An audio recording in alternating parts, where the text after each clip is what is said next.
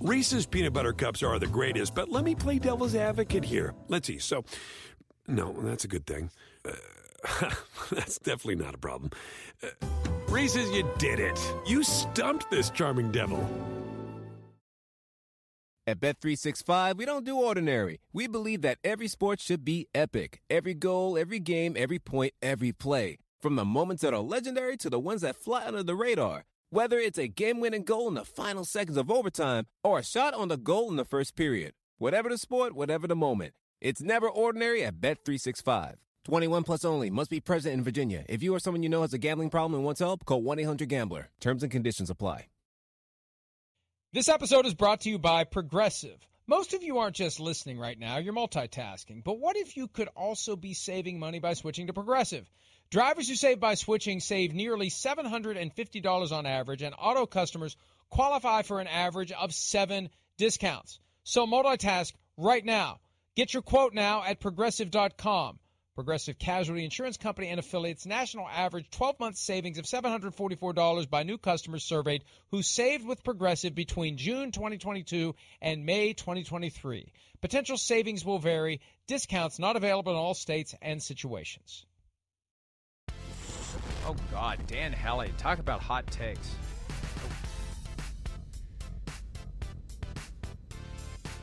All right, PFT Live Friday edition, mailbag time. Let's get right into it. We got some great questions to take a gander at today. Neil watches PFT. Now the football season is over. The coaching carousel GM cycle is over, and teams start to announce their offseason preparations. Do you think we will see any unofficial blockbuster trades announced like we saw with Matthew Stafford a year ago? You know, and Charean, I'm going to get back to what we said earlier about Aaron Rodgers. I think he's the first domino, and we all know that that would be a blockbuster trade. It's not going to be a surprise. We were surprised by the Matthew Stafford trade. Not that we didn't know he wanted out of Detroit. We just didn't expect it to happen that quickly. We didn't expect it to happen with the Rams. We weren't really thinking about it, and it dropped on the Saturday the week before the Super Bowl. I feel like anybody who could be traded that would be a big name, we're kind of searching and thinking and looking. You know, Kyler Murray's on the radar screen now. That would have been a blockbuster if it happened without warning. But I can't think of one that would make me say, holy crap, I didn't expect that one to happen. Well, here's the funny thing. He calls him Matt Stafford, and I didn't know if that was intentional or not because Matthew Stafford's wife wore a jacket, if you didn't see it, in the rally the other day that says Matthew, not Matt, kind of like Patrick Mahomes' mom got mad when they called him Pat. So I did laugh at the Matt Stafford. But you know what's weird about this, Mike, is the Super Bowl was so late this year that now the combine is coming and the league year. I was just looking like March 8th, which is not that far away, is the deadline to franchise players. That's the franchise tag deadline. So we are so far into this, I don't know that any of these would be considered early. What I considered early was like the Alex Smith trade from a few years ago. That came at the Super Bowl. And the Super Bowl was a week earlier, so that was like early February that happened. So I don't know that I consider it early right now. I guess it's before the league year starts, so it can't be considered official. But we're getting really close to the start of the league year right now, so I don't know if we'll see any of that happen before the actual start of the league year. I think the fact that the coaching carousel took so long to resolve this year prevented the commencement of the quarterback carousel. And now we are in the zone where you can start figuring out where your options may be, and one of these unofficial trades may happen. But I still believe that Aaron Rodgers is going to dictate all this, and that's going to be the first domino. And then after we know where he goes, maybe some of these others will happen. But we expect all of them. We expect Jimmy Garoppolo. If Russell Wilson gets traded, we're not going to say, oh, my God, I didn't see that coming. Now, it could be a team that he gets traded to, makes us say, oh, my God, I didn't see that coming. But I can't think of somebody out there, which would definitely make it a holy crap moment if it happens. But I think we've now learned, after the Matthew Stafford experience, to watch everything very carefully because you never know where it's going to pop up. Wilbur Nola asks, who's going to be the starting quarterback for the Saints next season? My money is on them bringing back Jameis Winston because of his familiarity with the system. He posted a video yesterday of him moving and sliding and recovering from the torn ACL he suffered on Week 8 against the Tampa Bay Buccaneers. Charean, the problem is, unless he's cleared, I mean, the Saints are going to make plans at quarterback. And I guess they could just say it's Taysom Hill, and they'll leave a light on for Jameis Winston if he's able to come back by training camp. But that injury and the timing of the injury halfway through the season, it really makes it difficult for him to be part of the quarterback carousel that plays out in March. Well, that's absolutely right, Mike. And if he was healthy, I would also say that maybe the Tampa Bay Buccaneers would be interested in bringing back Jameis Winston if it's not going to be Tom Brady, because he was their fallback plan 2 years ago. If they didn't get Brady, they had already said, we might go back to Jameis. And it didn't happen, obviously, because they ended up with Brady. So those two teams would be options for Jameis if he was fully healthy, but I'm not sure he's going to be ready for the start of the season or training camp or whatever that is. So I do think he's going to have to go back to one of those teams that he's familiar with, because I don't know that anybody else is going to sign him. But I also think the Saints will look around and figure out who the quarterback that's better, perhaps, that will be ready for the start of the season could be. And I don't know who that is right now. I don't think it's Trevor Siemian, and I don't think it's Taysom Hill, so I don't know who the quarterback is that they get. But maybe there's one. Maybe they're the team that we go, holy crap, I didn't see the Saints trading for this guy. There has been some mild chatter of maybe Aaron Rodgers to New Orleans. Someone I trust, as opposed to the people that I don't trust, someone I trust says there's no way in hell that's happening. No way that the Saints would make a play for Aaron Rodgers. And I don't know that Rodgers wants to go there without Sean Payton. Yeah, Pete Carmichael's staying as the offensive coordinator. I don't know that that's enough to attract Aaron Rodgers' attention. And as to the Buccaneers bringing back Jameis Winston, that would have sitcom written all over it, him and Bruce Arians coexisting after Arians ran him out of town. One name to watch for the Bucs that I hadn't thought of, Teddy Bridgewater. Because 2 years ago, Arians made it clear that it was Brady, then Bridgewater. Those were his two. And I don't know that Bridgewater's done anything dramatically different the last 2 years that would cause Bruce Arians to view him any differently. He's been the guy that he always was. And he wasn't horrible last year, and he wasn't horrible with the Panthers. So maybe that's one that the Buccaneers could do and still be able to bring back Tom Brady if he would decide to play. You know, you go all in for Russell Wilson or Deshaun Watson, you can't bring back Tom Brady. If you get Teddy Bridgewater under a reasonable contract, you could bring back Tom Brady if he decides to keep playing. Point.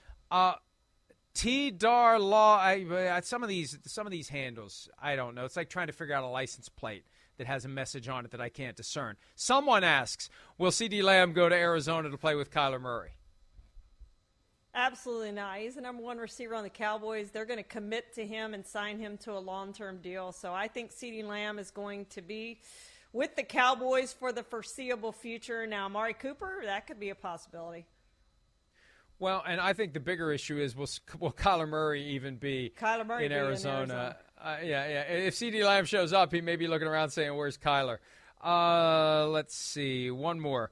Tribnick, over under 15. Teams would have had better records this year if Dan Campbell and his staff.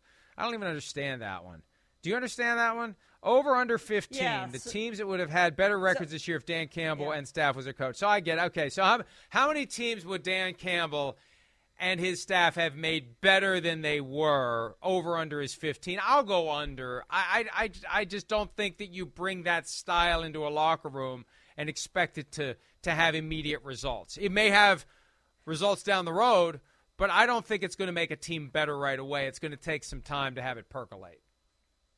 Well, the only one that I think you need to talk about is the Dolphins, because they had Dan Campbell as their interim head coach few years ago. That's getting to be many more years ago, but they could have had Dan Campbell as their head coach, and perhaps he would still be their head coach today. Perhaps not. We don't know. Would he have made the Dolphins better this year than what they were?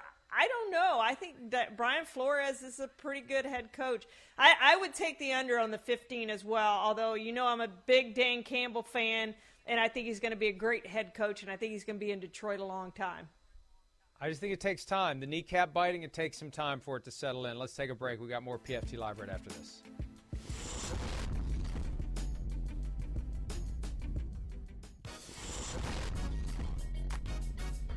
All right, 2021 season over and done with. What will it be remembered for? That's today's draft. Let's get right to it. Charean, you're up first. I'm going to say the year of the retirement, Mike, because if this truly is Tom Brady's final year, perhaps Rob Gronkowski also retires. We have Ben Roethlisberger, maybe Aaron Rodgers. We don't think so, but maybe Aaron Donald, maybe yes, maybe no. Adrian Peterson, probably.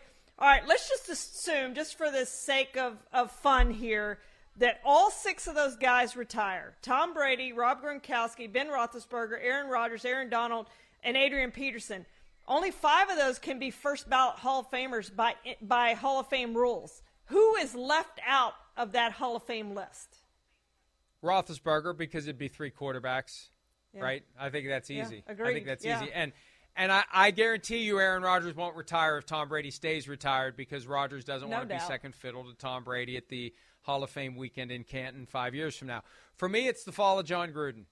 You know, time has passed and we've kind of gotten used to it, and they have a new coach, but John Gruden was never getting fired by Mark Davis. They were buddies. They were pals. No matter how many years they went without making it to the playoffs, Gruden was going to keep coaching that team. It took those emails that were leaked by someone, air quotes, someone, that brought down John Gruden and kick-started an investigation regarding the Washington football team that otherwise would have been ignored and never happened. They had managed to bury all of it. No one was saying anything. The John Gruden thing happens, and now they have Congress chasing him, and it's a big mess, and Dan Snyder could be out as a result of this Gruden thing. But the Gruden thing, unbelievable, unprecedented, and when I think of 2021, it's going to be one of the first things I think of. Well, and my second one is going to be broader than that, and I have a point to this, but it's going to be the year of the scandal, right? Because everything that has made headlines this year was off-the-field stuff, from the Washington football team investigation to Brian Flores to the Cowboys' voyeurism.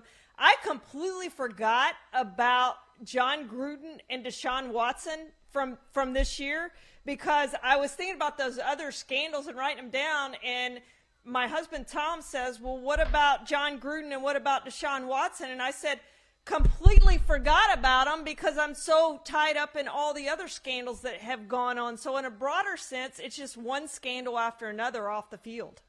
We've never seen anything like it. When you do that, we got a 3-round draft here. Don't take them all. But that's what Sims does. He puts too many in one round, and then it's like then that's how we get in a spot where somebody says the Bengals have no chance to make the playoffs as round 3. We need to have some material, or round 3 falls apart. I'm just kidding a little bit, because I agree with you about that. Deshaun Watson. No. It's fine. We can call you're the scandal. It's fine, because you're right. You're absolutely right. It's good. It's a good broad brush call. And I'm going to go with one you didn't mention. The Urban Meyer misadventures. How are we not going to remember? I should be more positive, but I'm sorry. I don't make these things happen. Urban Meyer was a constant, nonstop story throughout the course of the season. From early on, the misadventures in Ohio after the loss to the Bengals on a Thursday night, everything that happened there, the unprecedented move of not returning to Florida with his team, all sorts of stuff. So Urban Meyer, a disaster, and may have prevented any team from ever hiring another college coach who has never worked in the NFL, because they apparently don't understand that the NFL is a different creature altogether. Let's take a break. We'll do round 3 of the draft when PFT Live continues right after this.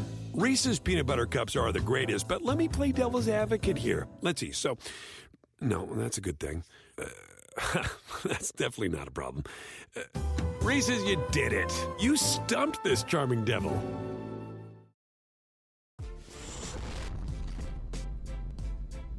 All right, wrapping things up here on PFT Live. The 2021 season will be remembered for what? Round 3, Charean, off we go. I'm going to say the first year of 17 games, Mike, and rewriting the record book. I really thought there would be more records that would fall than what there were, but we still saw quite a few records. Obviously led by Cooper Kupp winning his Triple Crown and T.J. Watt tying the sacks list. Those were the two most prominent, I think, that we saw. But I thought there would be more than that, and I think there will be in the next couple of years.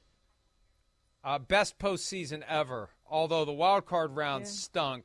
Every game after that was close, down to the wire, one score, exciting. We've been spoiled. Watch, every game next year in the postseason is going to be an ugly, disgusting blowout. We'll pay for it. We've gotten used to it. We've just gotten used to it. Like the Super Bowl, it was close down to the wire, and we weren't even all that freaked out about it because we kind of expect it now. Well, and I wanted a better ending than what we saw in the Super Bowl. It left me wanting more after what we had seen in the 2 rounds before that, but it was exciting, no question about it.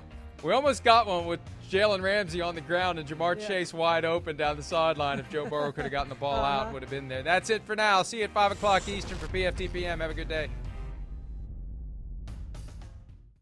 Reese's Peanut Butter Cups are the greatest, but let me play devil's advocate here. Let's see. So, no, that's a good thing. That's definitely not a problem. Reese's, you did it. You stumped this charming devil.